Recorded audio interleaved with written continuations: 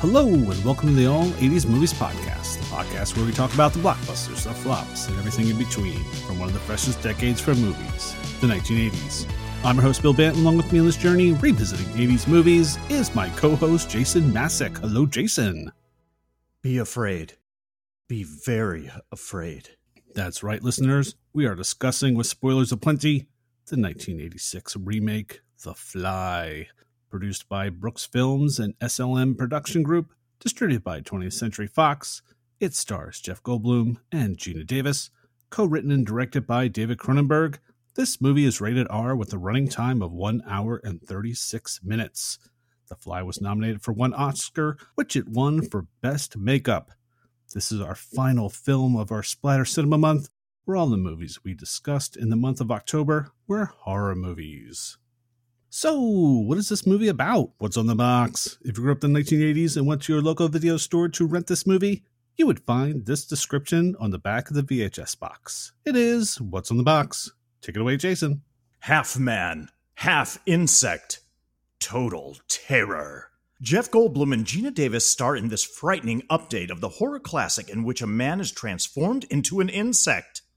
Seth Brundle, Jeff Goldblum, is a brilliant scientist who develops a system to transport objects in a matter of seconds. An intellectual hermit, his entire existence takes on new meaning when he falls in love with an attractive journalist, Geena Davis, who inspires him to correct the system's last remaining flaw. Yet when he tries it on himself, Seth's genes and molecules are accidentally fused with those of a fly. At first, Seth is elated by the astonishing new physical abilities he's suddenly gifted with, but soon his excitement turns into a terrifying nightmare as his insect half begins to take over. Expertly paced by director David Cronenberg and sizzling with superb special effects, The Fly is both a love story and a suspenseful drama, masterfully combined as one immensely effective thriller. The Fly. The Fly. I gotta tell you, Jason, I'm a little upset. We're wrapping up our Splatter Cinema Month. Oh, it's sad. I know horror movies aren't in your wheelhouse, but Bill, yeah. This is a Mel Brooks production. That's true. So it's a comedy, right? Yeah, it's probably his least funniest movie. Well, maybe Elephant Man. Between the two. Right, it's a toss-up. Yeah. Oh, my goodness. But yes, we are discussing The Fly, our final film we'll be discussing for this Splatter Cinema Month. As always, we start with earliest memories. Jason, what are earliest memories of this movie? All right, Bill Bant. I can't wait to talk about everything related to this movie. As far as my early memories regarding The Fly from 1986, I'm going to start with Jeff Goldblum. I mean, what else can you say? At the young age, I'm speaking of myself, the young age of 12 or 13, I wasn't super familiar with Jeff Goldblum's work.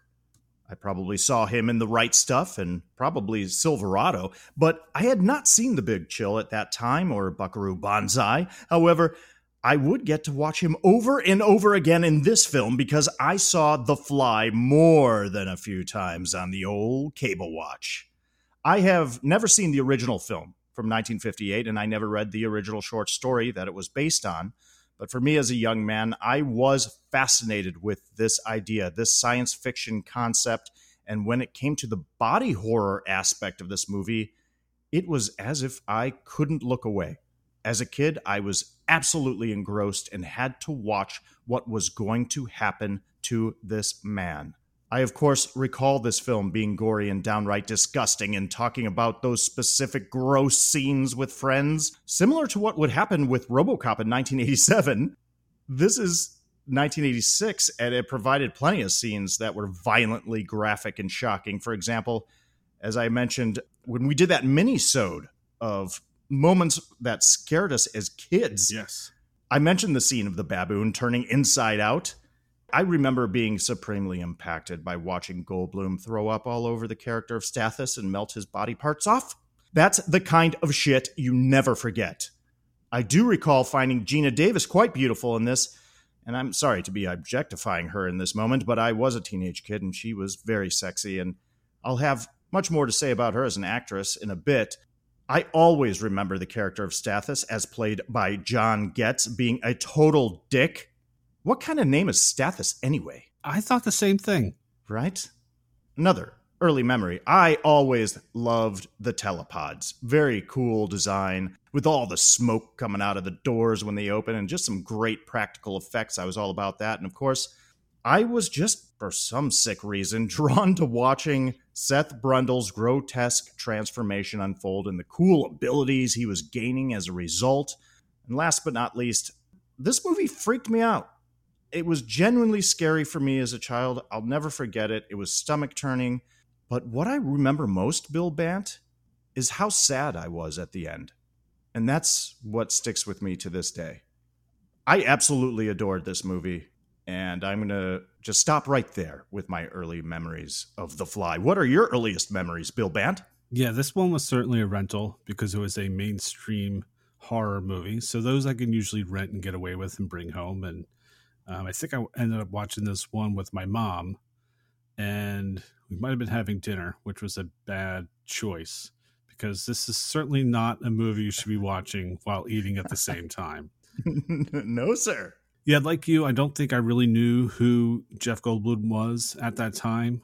This might have been really my first introduction to him and possibly Gina Davis. The things that stick out about this movie is just, it's gross, but it's fascinating gross. Just the whole transformation, You're totally fascinated, but revolted at the same time. And some of those scenes I'll get into in my favorite scenes, but that is certainly memorable. The same thing with you, with Stathis, the way he tries to save Ronnie at the end and just gets vomited on. And it's almost kind of like Aliens with acid for blood. He's just got acid for vomit. It was just gross. But the story itself was just so cool because there's so much science behind it. Right. And granted, teleportation is not anywhere in our wheelhouse right now. And to us, teleportation is usually from Star Trek, Beam Me Up, Scotty, that kind of stuff. But it was grounded in such believability that it worked. And I did know of the original The Fly. I had not seen it at that point. Had seen the iconic scene at the very end when we have the fly trapped in the spider web and he's like, help me, help me. So I had seen this one first before I eventually saw the original. This definitely goes down as a remake that blows away the original movie. I'm glad that you brought up Aliens in your earliest memories because, of course, Aliens was released the very same year. And can you imagine just now going back in time? And I wish at that age I was going to the theater to see the double billing of Aliens, going to see a double feature of Aliens and The Fly back to back. How amazing would that be? Oh, my God. Popcorn sales were like all-time low for those. Between chest bursting and vomiting, walking right by the candy stand on that one. Yeah, if you weren't aware of what was to come in these films and you stocked up on all the goodies beforehand, well, you'd be vomiting too. Wouldn't want to be on cleanup. Wouldn't want to be on one of the ushers in that movie theater. Anywho, are we ready to move into our initial thoughts? Yes, go for it. Bill Bant, this is fantastic, and I am not kidding. Over the past few days, there has been a fly in my apartment, and he's surprisingly unintrusive, and so I've let him be. Live and let live. And I'm not joking you, once again.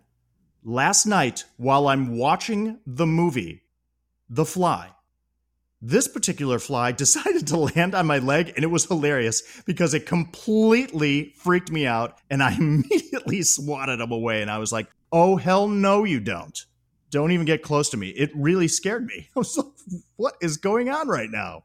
It was fantastic. I'm going to start with our director, David Cronenberg, known mostly for working within the horror genre and one of the originators of the body horror genre. Well, he's been working since the mid-'60s, and I'm just going to jump ahead to the 80s. And he is known for directing such films as the Exploding Heads movie, Scanners, in 1981, then Videodrome in 1983, and he does the Stephen King adaptation of The Dead Zone in 1983 as well, which I know Bill Bant is a big fan of. I love that one. Great movie. Little Christopher Walken. Then, of course, he does this, The Fly in 86. He does Dead Ringers with Jeremy Irons in 1988. That's a disturbing watch. And After that, well, he's known for Naked Lunch in 91.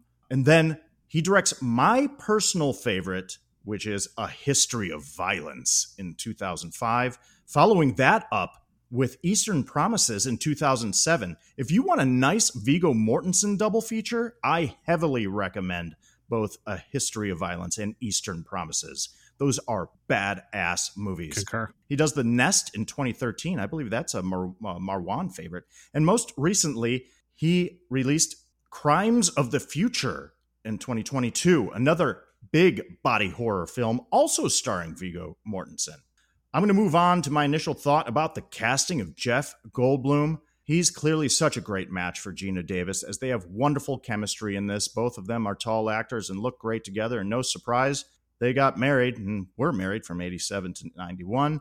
And I find it funny that this fresh-faced younger version of Jeff Goldblum has the bug eyes, which is so appropriate for this. He's got these big old eyes that are moving around the whole time. He looks fantastic. It's great to see a young Jeff Goldblum in this. And I mentioned some of the films he was in up to this point, but I was thinking while watching this, if I were to tell someone from the younger generation that what he was like in this movie, I'd just tell them he's the early version of Dr. Ian Malcolm from Jurassic Park. I mean, that's it. Speaking of which, whenever you hear the expression describing an actor, he's the same in every movie, it is often directed at Goldblum. And it's true, but it's not a knock on him. The fact is, he's so great to watch because of the fact that he's always Jeff Goldblum. I love his quirks and his pauses and his thoughtfulness and his nerdiness and his spontaneous exuberance and his specific cadence. He's got such a specific rhythm, just like a Christopher Walken has his own rhythm, or a Denzel Washington has his own rhythm. And you can't keep your eyes off of him because you can always see the wheels turning and you want to know what he's going to do next. What choices will Jeff Goldblum make? He's unpredictable. He's awesome. This movie is only an hour and a half long. Technically, I think it's like an hour and 36 minutes, but you take away the credits, and that hour and a half, Bill Bant, and it moves quickly. This movie also feels somewhat contained and very intimate because of the minuscule cast. There are really only three main players in this. We've got Seth Brundle, Jeff Goldblum. We've got Ronnie, the reporter, or Veronica, if you will, Geena Davis. And then we've got Stathis, played by John Getz. Now, today, I could see this being made as an extended Black Mirror episode. That's what it made me think of, if it was like going to be translated into something today. It just kind of has that feel. And you'd mentioned something about the science fiction aspect in this film in your early memories, Bill Bant. And I absolutely concur and agree wholeheartedly. I love the junk science and tech jargon in this movie. It's so much fun. And it is strong enough to hold that suspension of disbelief. Like I mentioned, the telepods look great in this. I have to say, the control panel, though, it kind of looks like an empty box with an Apple IIe computer screen and some plastic buttons and a keyboard, but it's pretty amazing. It's pretty awesome. I want to give a serious absolute shout out to the makeup effects created by Chris Wallace. I don't know how to pronounce his name. It's like Wallace, but it's not. It's Walas, Chris Wallace, and makeup artist Stefan Duplus. The makeup is one of the stars of the film. It's unbelievable, and it still holds up. It's creative, it's realistic, and it's truly nauseating. I absolutely love the ending of this movie. It just ends, as in it ends with a literal bang, and we're done. That's all you get, folks. It's over, and now you're left to unpack what just happened and process it and deal with it. Good luck, Jesus Christ. Because this movie is traumatic. And that's where I'm going to talk about Geena Davis.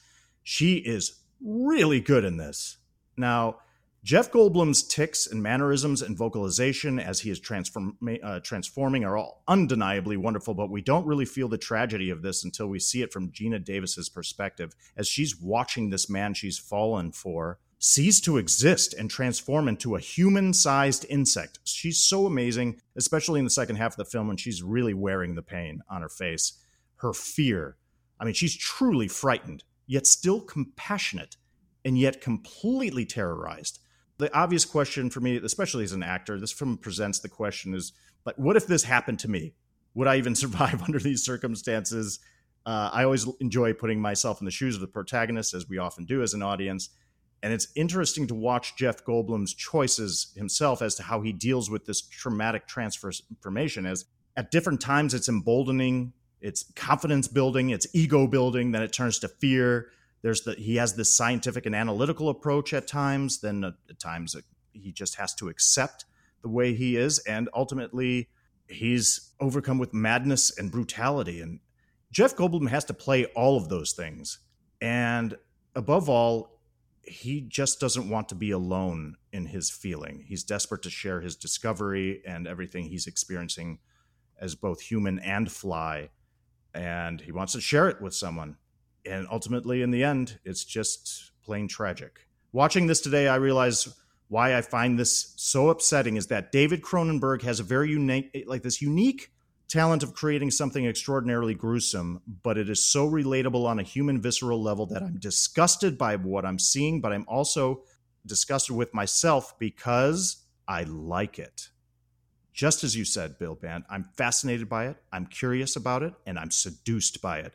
It's as if David Cronenberg's style of visual imagery reveals something dark about myself that is very elusive but recognizable and alluring. It's psychosexual, it's animalistic, and it's about being reduced to this primordial level and my primeval needs, basic human instincts, which are both overwhelming and powerful. And my last initial thought, Bill Bant, is Howard Shore's musical score, Excelente. It is really the icing on the cake. Agreed. Eerie and impactful. I love this movie. What are your initial thoughts, my friend? Some of the stuff that you said, people complaining about Jeff Goldblum being the same thing. But if you love Jeff Goldblum and love what he does, who cares? Repeat, rinse, do it again. I love it.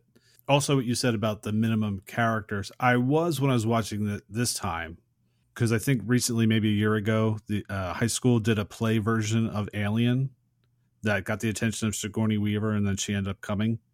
I was like, this could be a play. This really could. It really all just kind of takes place in one location. I did find out during the research they did some kind of musical or opera with it at some point. But the way that it's laid out, I'm like, oh yeah, this could totally be a play. This would be kind of cool. I would love to do The Fly, the play. I would definitely go out and see it. 100%. Yeah, that would be incredible. It is fascinating when you look through the cast and you're like, yeah, it's really just the three. It's three of them that are carrying this movie for 97 minutes. I think what it is about this movie that makes it so great, this movie is really a love story. Yeah. And it just so happens that one half of this couple is turning into a fly, but he could have another sort of tragedy happening to him. He could be dying of some kind of disease or mental ailment. And the chemistry between Goldblum and Geena Davis is so immense, it just makes it work. It just so happens, though, we just have these amazing special effects and makeup effects that even enhance the movie more. I mean, we start the movie right off from the get-go. Here we have Brundle at this party, and he's trying to pick Veronica up, and Veronica's there for a story, and she's just kind of listening to what she thinks is bullshit, but he somehow convinces her to come back to his loft, which I freaking love. So I really did love the set of this movie. Yeah.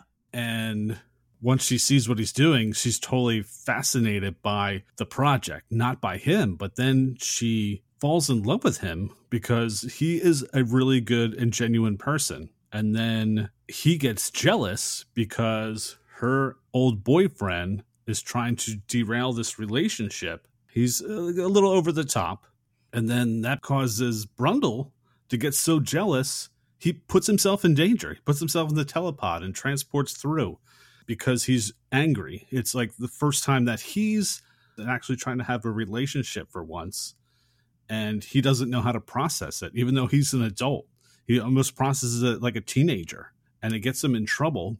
And then Veronica, or Ronnie, has so fallen in love with him. When he's going through all this, she tries to stick by his side as much as possible. There's a scene when Brundle vomits on himself and loses an ear, and she still gives him a hug. I'm like, that is love right there. This is a love story, and it's so sad at the end when Brundle knows that he did wrong and he's now the Fly and he's fused himself with the pod, and he knows the only way to stop this is that she has to kill him.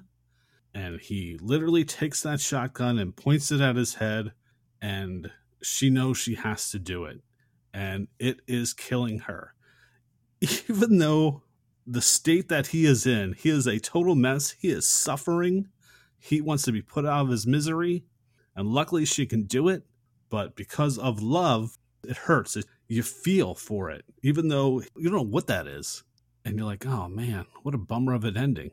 But it works so well. As a kid, you're just fascinated by the transformation and the makeup effects. And now watching it now, you're like, wow, this is a really great love story that just has the worst tragic ending. So that's my initial thoughts of this. Loved just listening to you talk about it and focusing on the fact that it is a love story. It really is. And interestingly enough, that's what we now see as adults. And that is our focus. I love that you had mentioned you could see it as a play. I would love to see that. It would be a great performance piece. It'd be something that actors would just jump to be a part of, because you could just have a rotating set with just 3 or 4 different locations, and it would be great to watch. And then taking it a step further, it just made me think that this is a tragic opera. I mean, it could very well be an opera because it is a total tragedy. Great thoughts. Thanks for sharing, man. No problem. Let's move into favorite scenes or moments. What are some of your favorite scenes or moments from The Fly? All right. Well, I'm going to skip quite ahead, actually, because I could say, I mean, in an hour and a half film, it's almost every other scene is favorite scene. But I'm going to call my first favorite scene, Brundle embraces the transformation. Now, again, I am jumping way ahead. So at this point, Brundle is very aware that he has been fused with a housefly in an accident when he had placed himself within his telepod and teleported himself. Because, as we know, a fly managed to sneak into the telepod before he teleported, and thus now he is turning into Brundle Fly. So his transformation has begun, and he's showing signs of increased stamina and strength, probably even mental acuity and sharpness, but he's also beginning to show deteriorating signs as his face begins to develop spots. His fingernails are falling off. He's literally pulling his fingernails off, and in a really just extra gross scene, he just shoots pus all over the mirror from his finger. Really unnecessary, but awesome. It's really as if the disease, the cancer, has taken over. He's become weak. And when Ronnie comes to visit him, he's using a cane to walk. He suddenly vomits. As Bill, you'd mentioned that particular scene, his ear falls off, and he's asking her for help. Well, Ronnie goes back to Stathis, who's the publisher at the paper where she works, or the magazine where she works, and she's asking him for his help. And he says, well, she needs to tape his progress so that she can show him what's going on with Brundle, and then he'll see what he can do. So she goes back to Brundle's loft, only to find that somehow Brundle has grown in strength. He's now all of a sudden crawling on the ceiling. And this is where my favorite scene here begins. He's crawling on the ceiling as a fly would. His hands are sticking to the walls. It's a really cool effect. We've seen this done in other films, but here it is quite seamless. And it's great because Brundle's talking the whole time, and he's almost impressed with what's happening. He's admiring what's happening in this transformation. He's taking ownership of it. And as I said, it's just the effect is really seamless. So he's on the ceiling, and then he crawls down the walls, and he gets down to the floor. And although his face is worse, and he's covered with bumps and pustules, and his hair is thinning out, and he's no longer using the cane, though. And it seems as though the fly is really taking over his human side and providing him with this new and improved strength and these abilities. And Brundle says to Ronnie, he says, I seem to be stricken with a disease with a purpose, wouldn't you say? And Geena Davis, she keeps coming back to him. She just keeps coming back to visit him. And now she's there to track his progress, and she's going to videotape him. But she's at first shocked by watching him crawling across the ceiling and down the walls. But she can't take it. She literally says as much. She says, I can't take it. It's too much. And he says, what's there to take? The disease has just revealed its purpose. We don't have to worry about contagion anymore. I know what the disease wants. What does the disease want? It wants to turn me into something else. That's not too terrible, is it? Most people would give anything to be turned into something else. And she says, turned into what? What do you think, a fly? Am I going to become a 185-pound fly? No, I'm becoming something that never existed before. I'm becoming Brundlefly. Don't you think that's worth a Nobel Prize or two? And it's as if he seems to have accepted his fate here. He's got those wonderful tics as an actor. He's quickly moving his head, like jerking it back and forth. His eyes are darting everywhere.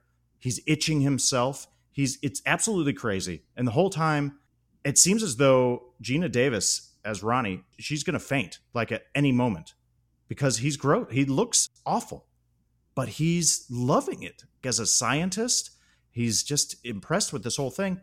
And then that's where he's like, I have to show you something. And then he has her take the video camera. And that's when he explains that his teeth are basically useless because although he can eat food, he can't digest it because flies can't digest human food. And that's why he's throwing up. That's why he's vomiting. And he calls it a vomit drop. And the vomit has this acidic quality. So it basically melts the food and he has to suck it down. And that's how he digests human food because he needs, as we've seen in the movie, he needs an immense amount of sugar, like as fuel to keep him going. And it's brilliant because, again, one of the my favorite things is the stuff we don't see. You just hear it in the sound design because he's on camera now. She's videotaping him as he's puking on his food. We don't actually see it, but it cuts to Stathis back at his place or office watching this videotape. And we just see his reactions as you hear Brundle on camera sucking his own vomit down. And it almost makes me want to throw up in my mouth right now thinking about it. It's so gross. So that's my first favorite scene. I just love the fact that we see these different moments with Jeff Goldblum as Brundle, this process that he's going through, because it's so scary at first and he is trying to process the whole thing. But at this stage, when the fly is really taking over and he's finding these new powers, if you will, he realizes the importance of it. He even mentions like winning a Nobel Prize as a result, as if he's forgetting that he's really losing himself in this whole thing. And Geena Davis is completely terrified. And just the look on her face, and she's like hyperventilating and wanting to cry, but she almost can't even cry. And it's so weird. It's so weird. It's tough. It's tough.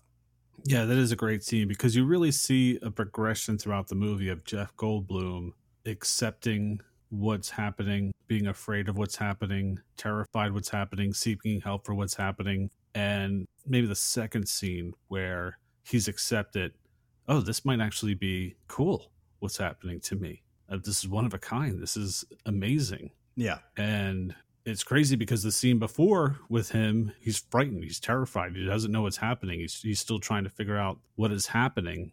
And then you see him later, and now he's like this. He's literally on the ceiling and crawling around and fascinated by his powers or abilities. Yeah, it's another stage of evolution. It's a good point, Bill Band. I mean, there are specific stages that he's going through. And you're right.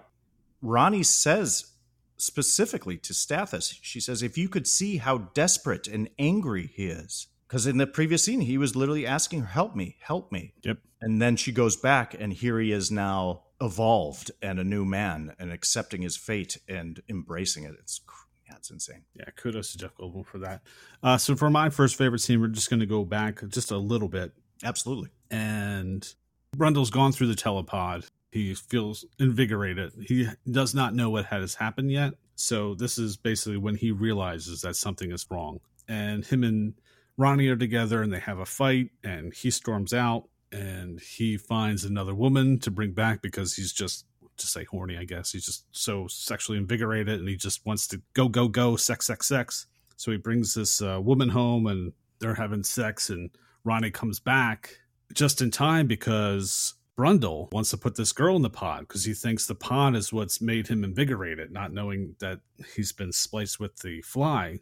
And he has the girl leave, and they have a discussion, and Ronnie's trying to tell Brundle something went wrong. Something went wrong when you went through that pod. You are not yourself. And Brundle gets really upset. He's like, oh, you think this is wrong? And literally starts punching the wall. And it's like this wood beam and it's just splintering. And he just yells at her, get out. You're jealous. You don't know what you're talking about. Get the hell out of here. So Ronnie runs off crying. And then Brundle goes into the bathroom and he finally really takes a look at himself in the mirror because Ronnie had says, you look terrible. And he knows he's got like this weird hair sticking out of his face and his nose. And he goes to get his electric razor to try to trim it down. And the razor's not doing anything. It's actually hurting him. And he throws it into the tub and it shatters. And he's looking at himself again. And he's trying to figure it out. And then he's kind of putting his finger in his mouth and he starts biting his nail. And then that's when he literally bites his nail completely off. And he's like, whoa, what's going on here? And we have this super gross scene where he's now grabbing his fingers and just like squeezing them. And all this like pus is shooting out. And you see that the nail's gone. And then he goes to his next nail and he picks that. I don't really need to see this. So he's now come to the realization, you know what? Maybe Ronnie is right. What is happening to me? Is he dying? That's what he asks himself. Am I dying? So he goes to the computer to see what has happened. And the computer says that there was a presence of a primary and secondary teleportation element. And then he asks the computer if Brundle was the primary, what is the secondary? And the computer just comes back with the secondary is not Brundle. So then Brundle runs the sequence to see what had happened when he got teleported. And then at that instance, he sees it's a fly. So he types into the computer, if the secondary element was the fly, what happened to the fly? And the computer comes back with fusion, which of course Brundle doesn't understand what fusion. Did I just absorb it? Did I eat it? What does that mean? And the computer comes back negative that they actually fused the genes of the fly with Brundle at a molecular level. And now he realizes what is happening to him. And Ronnie is right. Something did go wrong. And now he doesn't know what's going to happen to him. Because, of course, nothing like this has ever happened to anyone. And now he doesn't know where to turn. Some cool, gross special effects. Very scary moment for Brundle. And his only ally, he just threw out the door. So he's alone now. And we have to wait and see what happens next. Fantastic. I love that you pointed out this scene because we get some great science fiction in here. We get some of that cool junk science. And that sounds like there's a negative connotation there, but it just means like it's science that we don't quite understand yet, or we know that is actually not within our reality outside of this movie, but within this fiction, it exists. And it's awesome because it's the moment of realization. He's finally coming to that realization that, oh shit, something did go wrong, like you said. But when he's watching the output from the computer and it comes across the screen, and it's always cool to watch that. You watch the computer graphics come across and you're like, how are they going to explain this? And there going to be some techno jargon, which there is a little bit and whatnot. And then it finally comes across. Now it's Brundle Fly and he realizes what's happened. Oh my God.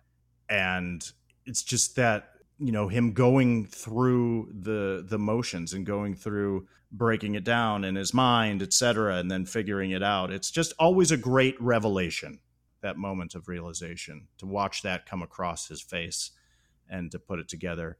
And it's confirmed that he is now one with a housefly. Great scene, man. And gross, too. What a gross lead up. Oh, yeah. And a lot of that too, because I had been, and I didn't mean to step on your favorite scene there, but I had mentioned it as well. When you see the pus shooting out to the mirror and stuff, that's like, you're somewhat familiar with it. And you're like, is that really necessary? Did we really need to see that, David Cronenberg? But I think you kind of do in this type of movie. It is a sci-fi horror movie, but also it just makes you feel more. It's that visceral feeling. And you feel terrible for this guy because he's really going through it. And if you didn't see some of this stuff, you wouldn't have a full understanding of it. I'm going to move on to my next favorite scene, which, this is brutal. I don't know. It's a toss-up between this and the very end, but this is an emotional scene for me. I call it insect politics. Oh, I have this down too. Yeah, I think it has to be there. I mean, Now, some time has passed, and Brundle's transformation has progressed significantly. Now, his entire body has become deformed. It is warped, and he's not even wearing any clothes anymore. His skin is loose, it's folded, and it's bubbly. His head is misshapen, and he's unrecognizable. It's upsetting. His image is really upsetting. His teeth have now fallen out, and once again, Ronnie has come to visit him. And the lighting in this scene is brilliant. It's wonderful because we see him at first like a full body shot, kind of standing in the shadows.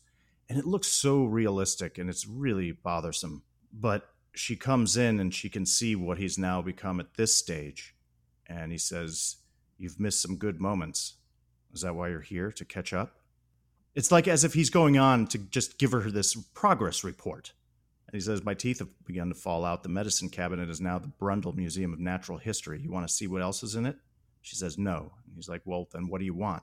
And she struggles, man. She's just like at a complete loss for words. She attempts to tell him. I personally believe she's there to make an attempt to tell him about the baby. She's pregnant. Yeah. That's a record scratch right there, right? Uh-oh. No bueno, because he impregnated her after he went through the telepod and is fused with the fly. So what does that mean for her child? And we could talk again. There's just so many scenes we could break down. So a lot's happened here. And you think she's maybe going to tell him about the fact that she's pregnant. But then she says, and this is even more tragic, she says, "I wanted to see you before," meaning, before you die. And he cuts her off. He can't stand to see her in this condition. She can't get the words out. And he says, "You have to leave now and never come back here. Have you ever heard of insect politics? Neither have I. Insects don't have politics. They're very brutal. No compassion, no compromise. We can't trust the insect. I'd like to become the first insect politician. You see, I'd like to, but I'm afraid." And she's just confused. She doesn't know what the hell he's saying. "I don't know what you're trying to say." And he says, I'm saying I'm an insect who dreamt he was a man and loved it. But now the dream is over and the insect is awake. And at this point, she's distraught, saying, No, Seth." And he says, "I'm saying I'll hurt you if you stay." And it gives me chills even now. Of course, I'm not doing any justice to Goldblum's performance, and I'm not even trying. But he says, "I'll hurt you if you stay." And it just sends vibrations through my soul. And on top of it, you get Howard Shore's score just comes in, and it's just booming and resounding. You hear bong, and the lighting is fantastic, and their faces are just lit perfectly. The makeup is amazing on Goldblum. His performance, he's breathing in between the words. Again, his twitching, he's licking his lips, he's struggling to get the words out. It's so painful to watch Geena Davis's reaction to his words. And she leaves in tears. And Brundle wants to reach out, but he puts his hands to his head and just says, no. And it makes you want to cry. This movie that is gruesome and disgusting and horrifying, it makes you want to cry in that moment. It's gut-wrenching. You feel terrible for him. And it's just a credit. You see all aspects of filmmaking coming together in this magical scene that makes you feel so many different things. It's pretty masterful. It's a great scene. Yeah, I certainly had this one down too. What makes it really tough too is Geena Davis comes in, he sees the condition that Brundle's in, and the way she's even framed in the shot, she's not looking right at him. She has to turn her body because she's somewhat repulsed, but she loves him, so she's still kind of almost over the shoulder looking while she's trying to talk to him and process, should I tell him? Is this going to help him? I don't know. And even Brundle himself, who in the last scene accepted that this was going to happen, is almost back again now to, you know what? I don't know if I want this, but it's going to come to pass. And when it does, stay away, because who knows what's going to happen. Because even right before she shows up, he's on the computer trying to figure out a way to stop the process or slow it down. And that's when his teeth pop out.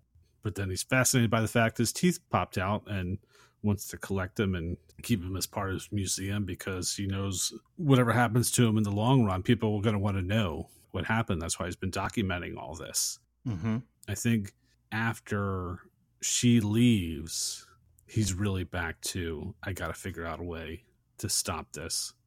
The first person I fell in love with has just walked out the door, and I'm probably never going to see her again unless I can stop this from happening. Yeah, it's a tough scene. Yeah, it's brutal. And he explains when he's talking about the insect politics, the fact that insects don't have politics. It's great writing, great writing. And Cronenberg did a lot of that in his script revision. And the fact is, yeah, insects don't have politics. They're brutal. And he knows that's what's happening to him. Eventually, he will lose his humanity and he will himself become brutal. And that's why she has to leave. She will be in danger if she stays and he completes this transformation into a fly. And I'm glad you brought up also the fact that he was trying to figure out a way to help himself, to cure himself. And that is a little foreshadowing because he gets the hint that if he fused with another human, it could make him more human, return him to a more human state, or at least even it out a little bit, the human half and the fly half.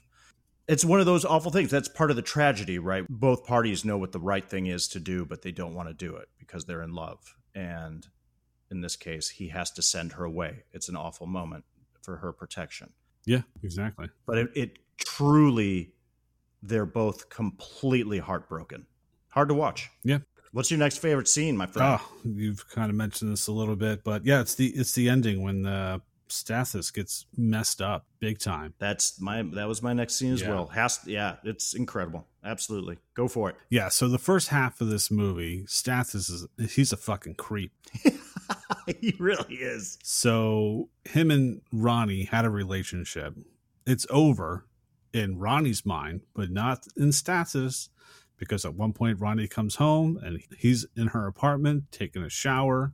He keeps throwing out sexual advances at her. He's extremely jealous when he finds out that Ronnie and Brundle are having a relationship. He is a total dick. And as much as she wants to get away from him, he's still kind of pulling some strings that she knows that I got to keep this guy around or it could fuck up my career. He even blackmails her because she tells him about the story and he's going to go ahead and publish it without her permission. So, yeah, first half of this movie, he's a dick. But then once he finds out that Ronnie is pregnant with Brundle's kid, he does a 180, surprisingly. He feels really bad when he finds out that she's pregnant, and he's trying to do what he can to help her. It's like, where the hell was this guy the whole movie? Jesus Christ. Mm-hmm. Yeah, I don't think I've ever seen a character do such a 180. So the scene when we just talked about, Jason's and I's second favorite scene, Brundle sends her off and says, "Do not come back. I will hurt you." Stathis is waiting outside in the car, and Ronnie comes out and says, "I need to get an abortion. I need this out of me right now." And Stathis is like, "It's the middle of the night. How am I going to do? I can't set something in the middle of the night." She's like, "Figure out a way." So Stathis finds a doctor that's going to perform the abortion, but Brundle overheard all this when she went outside the loft and they were having the conversation in front of the car. So he somehow tracks her down, literally bursts into the operating room through a window, grabs her, and then takes her back. That's a great shot. Yeah. When he crashes through that window. Pretty epic. Yeah. So Stathis obviously knows where Brundle is going. So he heads back to the loft and brings a shotgun with him to either kill Brundle or at least use it to scare him so he can get Ronnie back. But unfortunately, because of Brundle's abilities, he has the upper hand and jumps through the skylight down on top of him and grabs his arm. And you can tell it doesn't even seem like it's that hard of a grip, but he's almost breaking Stathis' wrist. It's that hard. And then proceeds to vomit all over his hand, his shooting hand, until it melts into a stump. And Stathis is totally going into shock. I'm surprised he didn't pass out from the pain or just the shock of it. And then he throws Stathis down, and then Stathis tries to crawl away. And then Brundle again grabs his leg starts vomiting on his calf, and then that starts getting eaten away, and Stathis is just screaming in pain and basically kind of passes out. And then Brundle goes to his face and is about to vomit on his head. He's about to melt his face off before Ronnie yells down, just please stop. She begs him, please don't do it. And luckily, Brundle obliges because he needs Ronnie for this experiment to hopefully fuse, technically, the three of them together so he can become human again. It's kind of weird because Stathis kind of has it coming because he's such a dick in the first half. But then you feel sorry for him because he did turn around there in the second half of the movie. He was really trying to help Ronnie and even just trying to save her and pay the price for it. Yeah, 1,000%. It's one of the more impactful and gruesome scenes for sure that really just leaves a mark, literally and figuratively.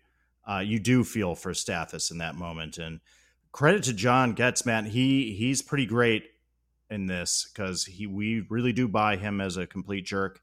And then you do sympathize for him somewhat as he is truly trying to protect Ronnie in the end. But there's only so much he can do. Yeah, because my final scene I was just calling it the finale.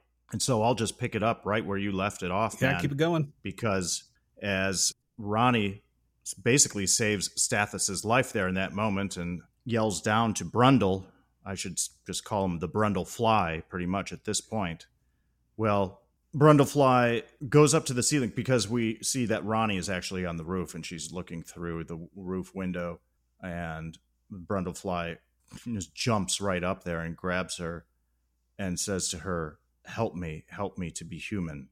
And he explains that he's going to go into one of the telepods.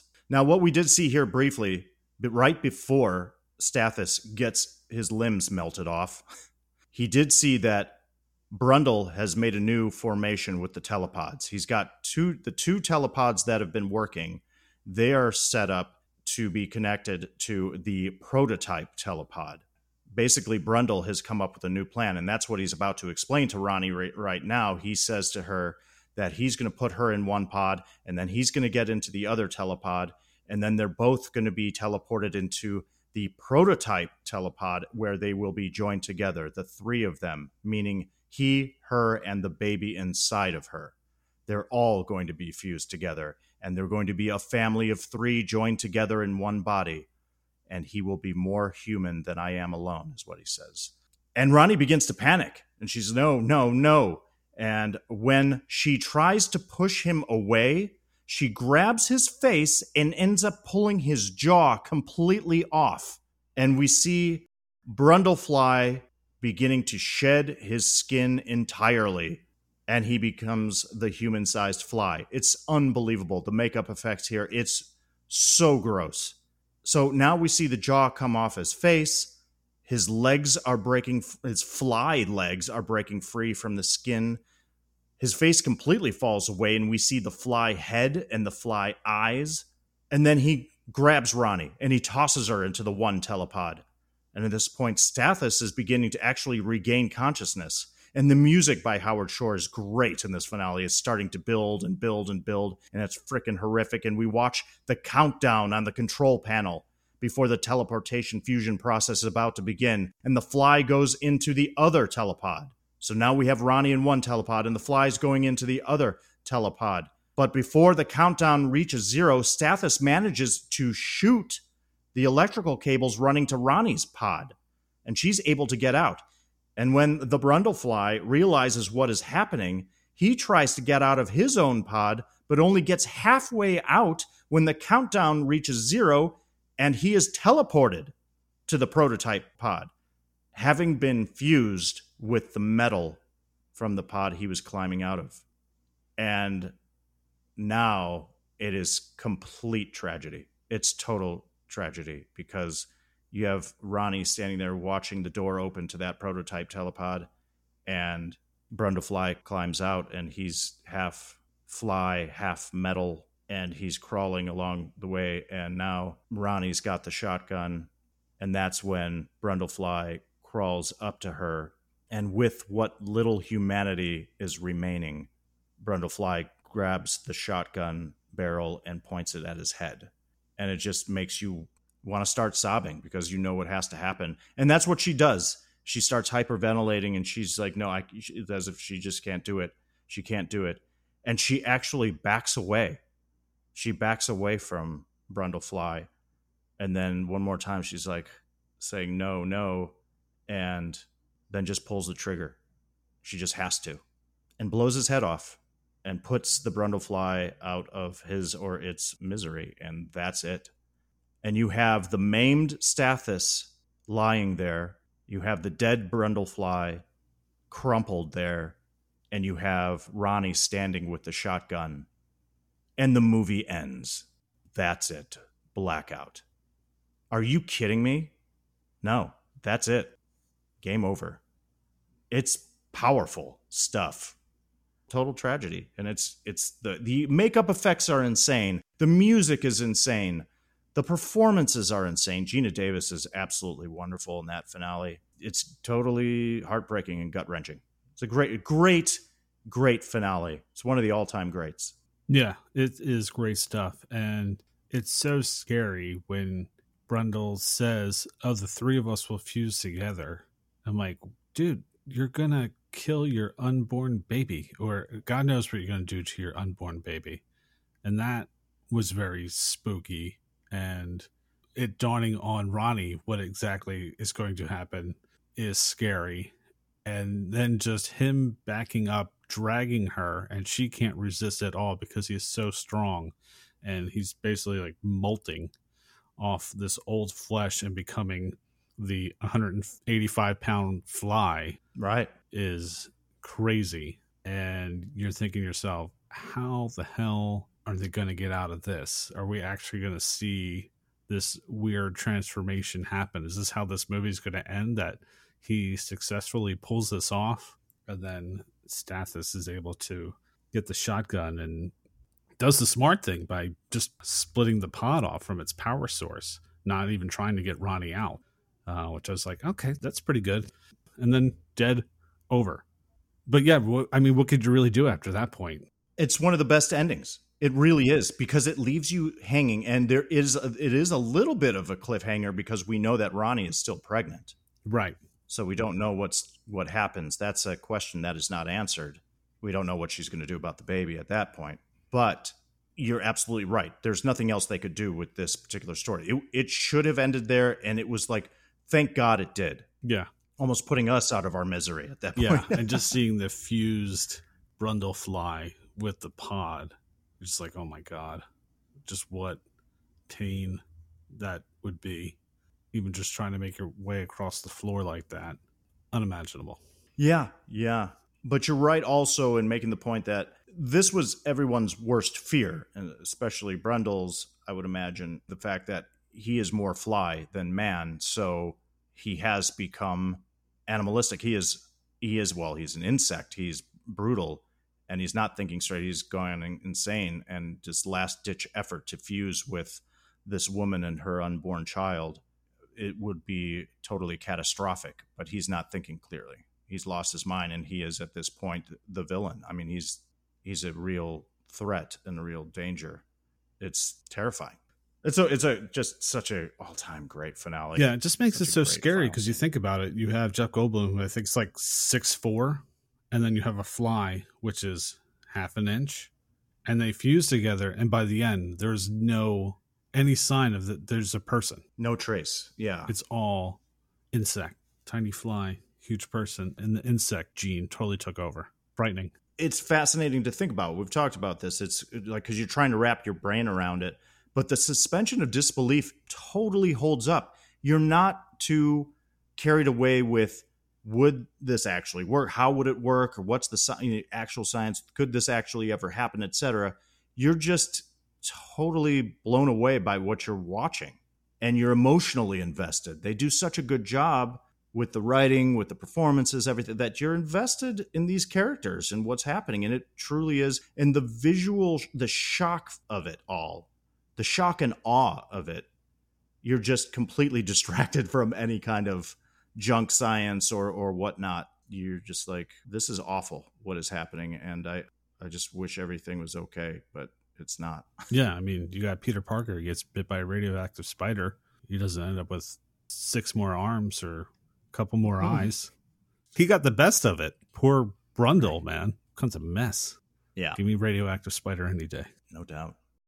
Hello, this is Jason, co-host of the All 80s Movies Podcast, with a message from Factor Meals. Warmer, sunnier days are calling. Fuel up for them with Factor's no prep, no mess meals. Meet your wellness goals in time for summer, thanks to the menu of chef-crafted meals with options like Calorie Smart, Protein Plus, and Keto. Factor's fresh, never frozen meals are dietitian approved and ready to eat in just 2 minutes. So no matter how busy you are, you will always have time to enjoy nutritious, great tasting meals. With 35 different meals and more than 60 add-ons to choose from every week, you will always have new flavors to explore. Treat yourself to restaurant quality meals that feature premium ingredients like filet mignon, shrimp, and blackened salmon. Head to factormeals.com/80smovies50 and use code 80smovies50 to get 50% off your first box plus 20% off your next month. That's code 80smovies50 at factormeals.com/80smovies50 to get 50% off your first box plus 20% off your next month while your subscription is active. All right, let's move on to Swiss cheese and complaint department. And why do we call it Swiss cheese? Because although this movie is delicious, it does have vomit holes. Yeah, so it doesn't have those vomit holes. We just file a complaint with the complaint department. So, Jason, what do you got for a complaint to Swiss cheese for the fly? I certainly am not going to poke any holes in the science of it because it's completely unnecessary. And I bought this whole thing hook, line, and sinker. Agreed. Like I said. So I have a question. Was the third telepod, this new formation he's constructed at the end, using the prototype telepod along with the 2 working telepods that he uses in the beginning, was that third telepod necessary? Is my question.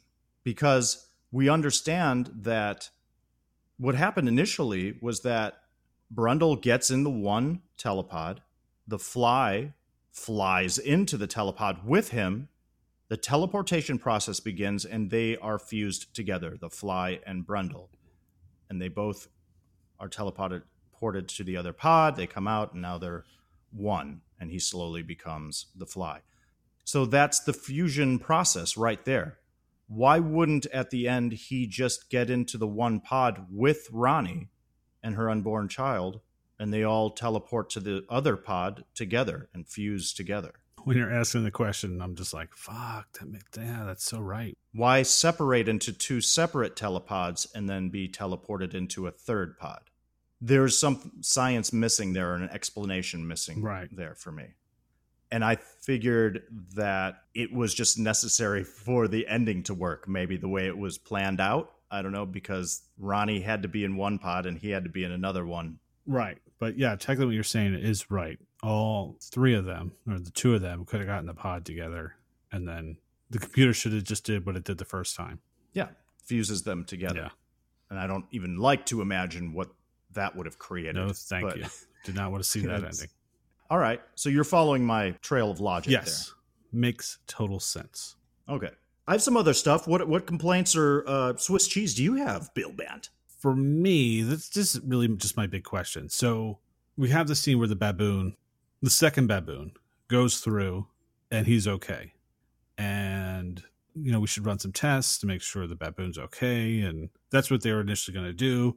But then Brundle gets jealous because he thinks Ronnie's with stasis. So he goes through the teleportation device and he feels different. He feels invigorated. But then it's days later until he goes back to see what exactly happened. Wouldn't that be one of the first things you would do just to see the process? You would know right away, oh shit, there was a fly in there? What the hell happened to me? Not wait this far out. Couldn't agree more. Scientist. Could not agree more. As a matter of fact, when I was watching this or rewatching this for the first time just the other night, I thought that scene took place earlier in the film because I knew it was coming. I've seen the movie several times, but I had forgotten where it was in the movie, and it doesn't happen until halfway through. And I was like, oh, he doesn't actually know what happened to him until he's showing all of these signs of the fusion, but he doesn't realize that he's been fused with Fly.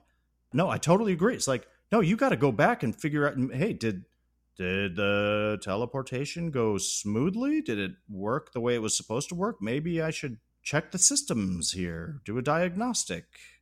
But he waits quite a while. Yeah, totally agree, man. That would be the first thing you would do. Yeah, because he First thing throws out all these fascinating theories that deconstructed me and reconstructed me better. I'm like, okay, that's a possibility. I felt like that made sense. It would correct your flaws. But check the data, or data, however you like to say it, to see if that's what happened. And he doesn't. He just keeps doing what he does until Ronnie has to tell him for the umpteenth time, there's something wrong with you. Go figure out what the hell's wrong with you.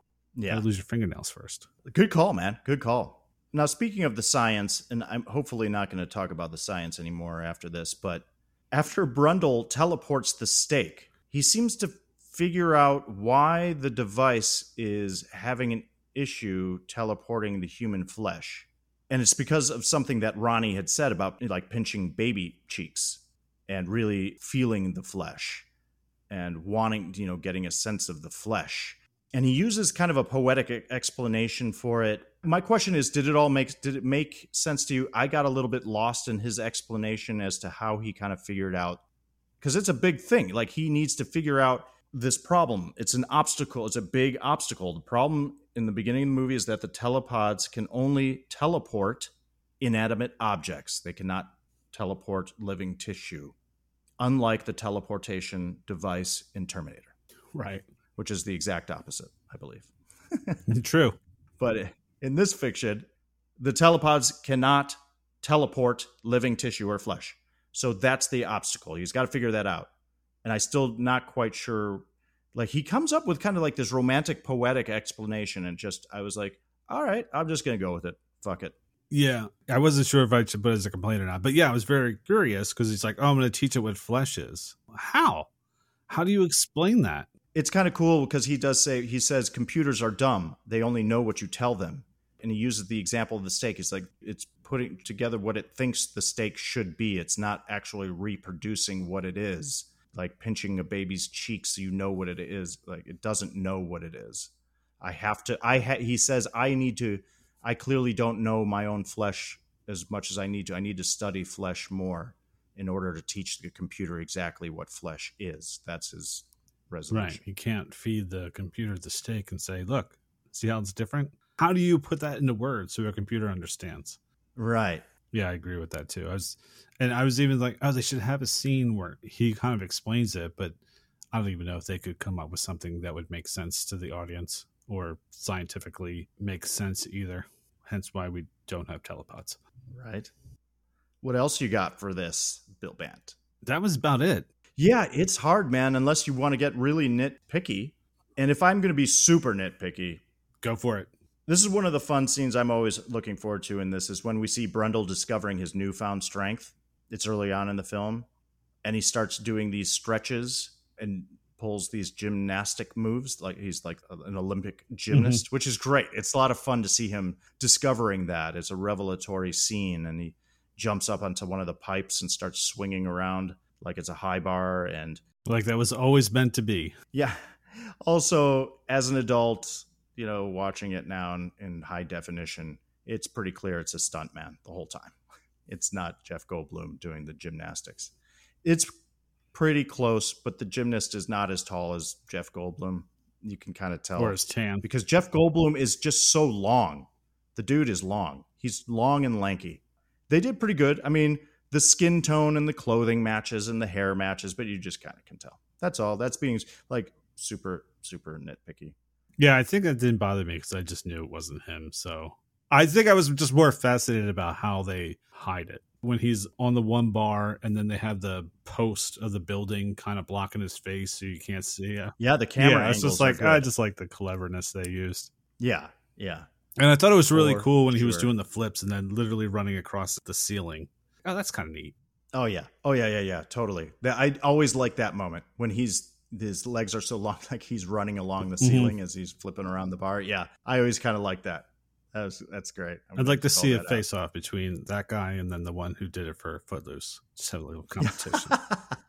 I had some other nitpicky stuff, and you know what? I'm going to let it go. I'm just going to let it All go. right. I freaking love this movie. Let's keep it All right, moving. let's move on to Hey, It's That Actor. All right. All right, in this segment, we spotlight a character actor you have seen in many other films, an actor making their big screen debut, or an actor that makes an uncredited cameo. It's Hey, It's That Actor. Who do we choose this week? Because there is such a plethora of choices. Yeah, unfortunately, there really isn't. It's funny because I'm always copying and pasting the cast list from Wikipedia onto my notes so that it's easily accessible. And this time around, it wasn't much to copy or paste. Yeah, I got 5 names. Just a handful of names. And so I'm going to go with one of our main players. I'm going with John Getz, who plays the role of Dickhead Stathis Borans. Creep. Stathis Borans. Because John Getz is not necessarily a household name, but he is great in this. He is believable as that jerk. And he's been an actor in television since the mid-70s. He's been in TV episodes of everything from Wonder Woman to Barney Miller to Barnaby Jones. He was in an episode of Three's Company in 1980. Then he's done a ton of TV movies. But he does go on to play one of the lead characters named Ray in Blood Simple, the Coen brothers' first feature film. Yeah. He does this, The Fly, in 86. He reprises his role as Stathis in The Fly 2 in 1989. He also plays a Marine major in Born on the 4th of July. He's in Don't Tell Mom the Babysitter's Dead, Curly Sue, and he just continues on doing episodic TV, such as CSI Miami, According to Jim, Without a Trace, The West Wing, The King of Queens, and on and on and on, The Grey's Anatomy, to really more modern shows. He's got a bit part in the film The Social Network, and he's recently just did an episode of the highly acclaimed television series Reservation Dogs. Our man John Getz is still working steadily to this day at age 77. The fact is, he's a lot more recognizable without his mustache or facial hair. If you see him without that, if you just go onto IMDb, ladies and gents, and you see him, you're like, oh yeah, that guy. He's been in a ton of stuff. Totally more recognizable. A little bit of trivia. As a morbid joke, John Getz still keeps the rubber prop of the foot that the fly melted off. And he keeps it in his home's refrigerator and cheerfully shows the hideous prop to his son's friends whenever asked. I don't know if he's still doing that to this day, but he was for a while, apparently. Still got that prop, that gross prop. It's kind of funny. Dad, not the foot again. Jesus. Do you have to show everybody the foot? Come on. It's fun. Here, hold it. He just throws it to one of his friends, and they're like, oh my God. Nice. Hey, yeah, go help yourself to some high C in the fridge. Go ahead. Ah! Oh, yes. Yeah, right? So many practical jokes. Yeah. You could play. So, yes, John Getz is this week's Hey, It's That Actor. Here we go. Some facts and trivia. What is some facts and trivia we have about The Fly? Mel Brooks wanted Pierce Brosnan to play the role of Seth Brundle, but Cronenberg rejected the casting. John Malkovich was the top choice for the role, but he declined. John Lithgow was also offered the role, but turned it down, stating it was too grotesque. Michael Keaton and Richard Dreyfuss were also considered. Jeff Goldblum was proposed for the lead by Cronenberg, as Goldblum was willing to perform with prosthetic makeup, unlike other proposed actors, such as Dreyfuss. All right, so we talked about Mel Brooks's involvement with this. So this is how this came about. So after 20th Century Fox rejected the initial draft of the script, producer Stuart Cornfield convinced the studio to distribute the film if he could find the money to make it. And Mel Brooks was actually the first person he went to for help. Two of them had previously collaborated on David Lynch's The Elephant Man in 1980. Mel Brooks is a huge horror fan, and it was Brooks who encouraged Cronenberg to take the movie as far as he wanted. Brooks said, I want you to go all the way, let yourself go, and don't hold back. There were no restraints. Cronenberg recalled. That's awesome. The quote, "Be afraid, be very afraid," was also used as the film's marketing tagline, and this became so ingrained in popular culture, as it and variants have appeared in numerous films and TV series, many people who are familiar with the phrase are unaware that it originated in The Fly. Yeah. I had actually forgotten myself. Me too. And I know I've said it tons of times, and I didn't even put it together that came from this movie. Right. So there's a dream sequence when Ronnie is at the doctor's office giving birth to a brundlefly's larva.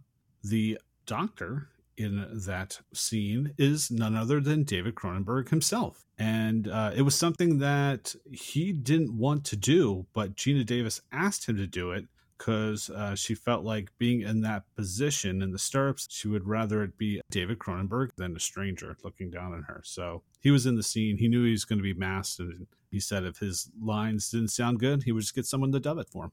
There you go. Good old David Cronenberg, director and actor. Check out his filmography. He's acted in several films. And by the way, that nightmare sequence when she basically births a fly larva / giant maggot that's writhing back and forth in the doctor's arms is one of the more gross things I'll ever see in my entire life. Oh yeah, that got me the first time for sure. Because you don't know what to expect. You don't know, because she's freaking out, everybody's freaking out, and they really make you wait for the image. Mm-hmm.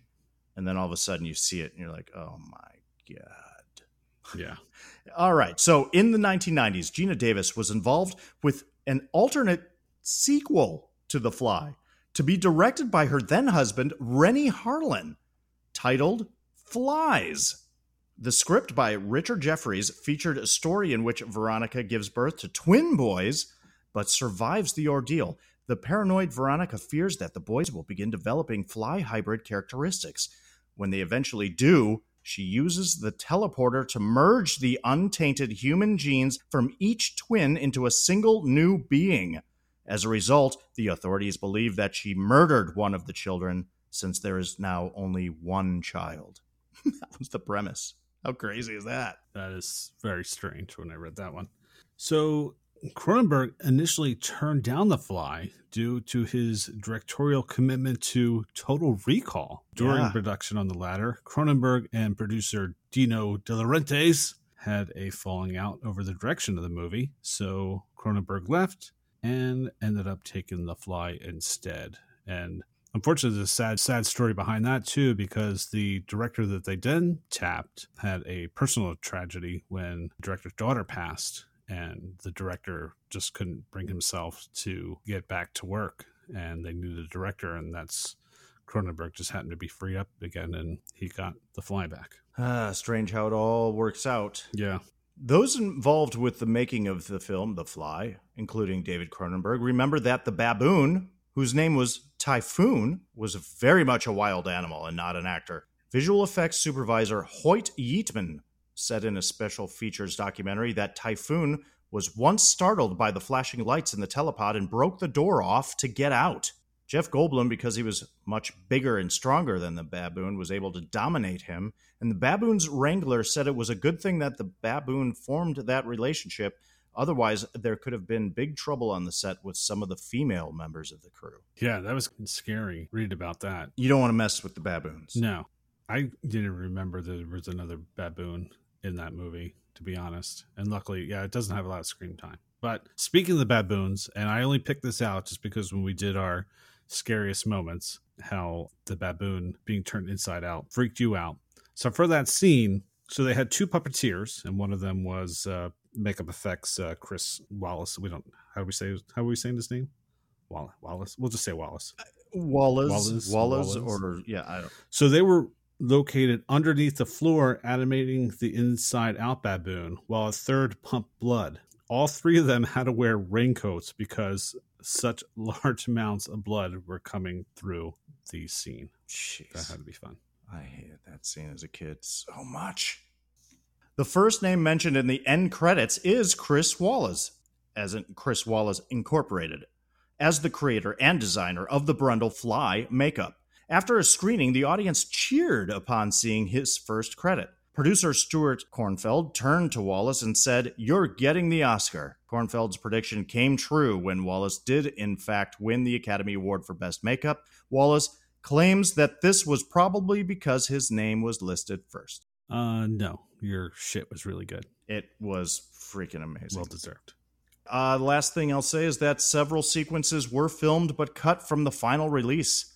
including a sequence where Brundle sends a cat and the surviving baboon through the telepods, resulting in a mutated creature he beats to death with a pipe. Thank holy Christ, I didn't see that as a kid. Glad they deleted that. There was also a scene where Brundle climbs the outside of his building as an insect limb emerges from his side. And I believe that's probably why at that one point when he's climbing down the wall, he lifts up his shirt and he says, "Look at this. Do you know what this is?" I don't know. Because a limb emerges from his side. Anyway, and then there's an alternate ending in which Veronica has another dream of her unborn child, this time as a baby with beautiful butterfly wings. Oh, that'd be so cute. No, thank you. All right, moving on to box office. The Fly was released on August 15th, 1986 in 1,195 theaters on an estimated budget of $9 million. It grossed $37.6 million domestically and $20.2 million internationally. It debuted number one at the box office, knocking off Aliens out of the top spot with $7 million.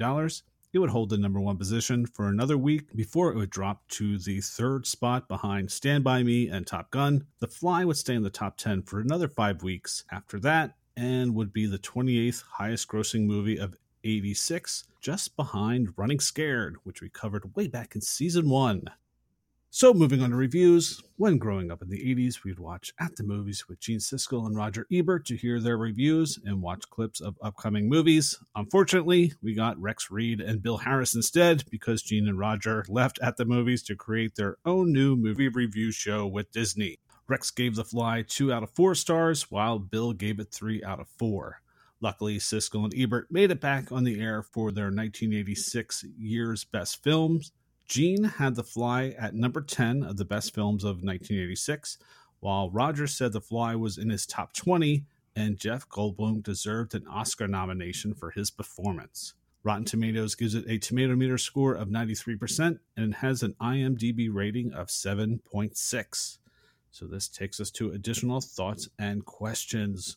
What are some additional thoughts and questions you have about The Fly? Well, Bill Bant, real quick, have you seen any of the deleted scenes? I didn't have time to check it out. No, and I have the special edition. Even reading it, I was like, no, I think I would remember if I had seen this or not. So, no, I don't think I've seen it. But I have it. Probably going to watch it after we finish recording. I wished, and I apologize to the audience, I should have researched that earlier. I should have made time. But yeah, I didn't get to look to see if the additional deleted scenes were available. But I have an additional thought. Okay. Which is actually, I realized, a complaint that I skipped over. No, okay. So I'm assuming that once Brundle was further along in his transformation, he probably was ordering delivery in order to get the necessary sugar intake. Yeah, I was thinking about that probably too. Not going out into the public, not going to the store. If I were a delivery guy, having to go to that area where he lives, his loft, where it's located, and climb those stairs every time to drop off a delivery, well, I'd say screw that. You better be tipping me like crazy. And that was my other complaint was like, if I were a woman on a date with him and he wanted to take me home, and any woman in their right mind would not be going up to that loft in that location with him on the first date. Well, it's weird too, because I thought there was a little sketch freight elevator I thought we saw at one point.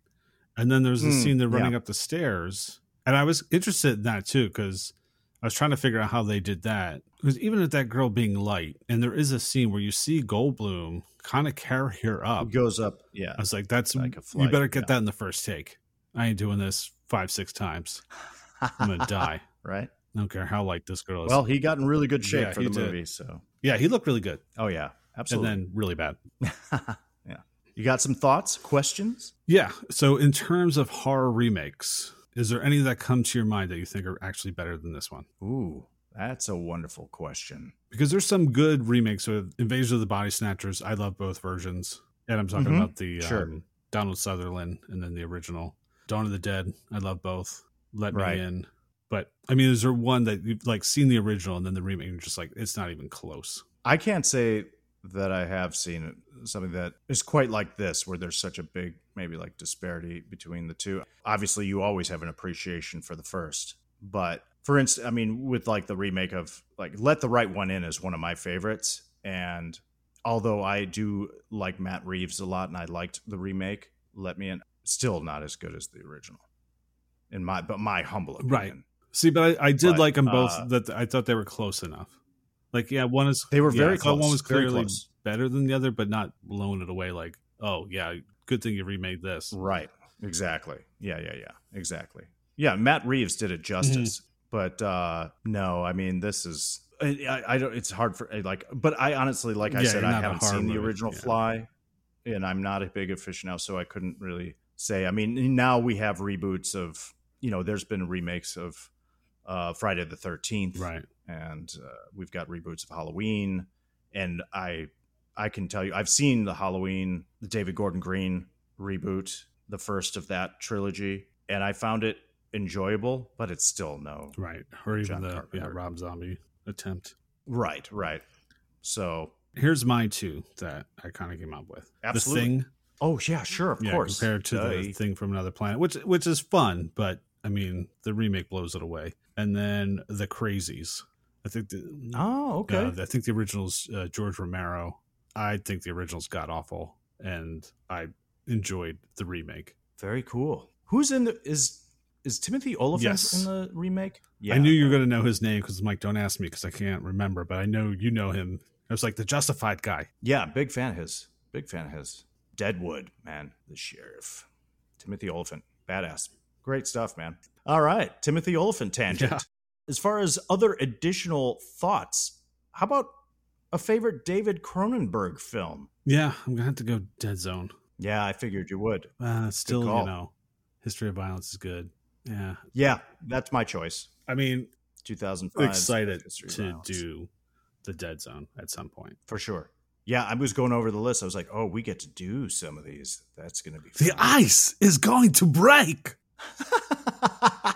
Yeah. Bill Bant impression corner. I love it. That was great. Yeah, I had a great experience seeing A History of Violence. I went to the movies by myself, and it's an old theater in Pasadena, and the floor was sticky. It was weird. Like, I was one of like 3 people in the theater. It was just really cool seeing that movie in that particular atmosphere. But I have to give, he did not direct this film, but I'm going to give a shout out to Nightbreed. I'm a big fan of Nightbreed. I know you He's are. an actor Yep. in that film. He's a creep in that Mhm. one. That's really creepy. I love that he's in that movie. All right. How about a favorite Jeff Goldblum performance? I know. I was thinking, he is so good in this. He really is, man. He really is. I can throw out Earth Girls Are Easy, Independence Day, Deep Cover, The Big Chill, Yeah. of I mean, course, which we covered. I really did like him in The Big Chill. The Adventures of Buckaroo Banzai, Thor Ragnarok. Oh, he is funny in that. He is very Yeah, funny. he is funny in that. He's the Grand Master. But yeah, I mean, I would definitely say it's his favorite. But I do remember, and I met back in the pod, that he really stood out the first time I had watched The Big Chill. I thought he was hilarious. Yeah, for sure. Yeah, for me, it's a toss-up between this and Dr. Ian Malcolm from Jurassic Park. I think he's really entertaining in Jurassic Park. Just even thinking about it, just the fact they even cast him for this just blows my mind. It's like, man, you really got it. And I don't think I ever would have thought to put him in that role. No, probably not at that Yeah, time. Because even seeing some of the other names, those are big Yeah. names. Yeah, that already had a serious rep. Yeah. like I thought Malkovich was kind of interesting. Michael Keaton, no. Yeah. There was someone else that you said. I was like, oh yeah, I could kind of see that. Was it Lithgow? Yes. Yeah, I could see Lithgow kind of doing it, and I could see it. I could see it working, but I'm like, it's not. It wouldn't even be close. It wouldn't even be close. Well, that's one of those things. That's just how, like, a testament to Goldblum, Yeah. right? That's just how good he was. It's sort of like Harrison Ford as Indiana Jones. Mm-hmm. We know Tom Selleck is great. We all love him. But now we can only see Harrison Ford as Indiana Jones in our heads. And that's the same thing with this. It's Goldblum all the Yeah. way. Like, I just can't not think about him being the Fly. Right.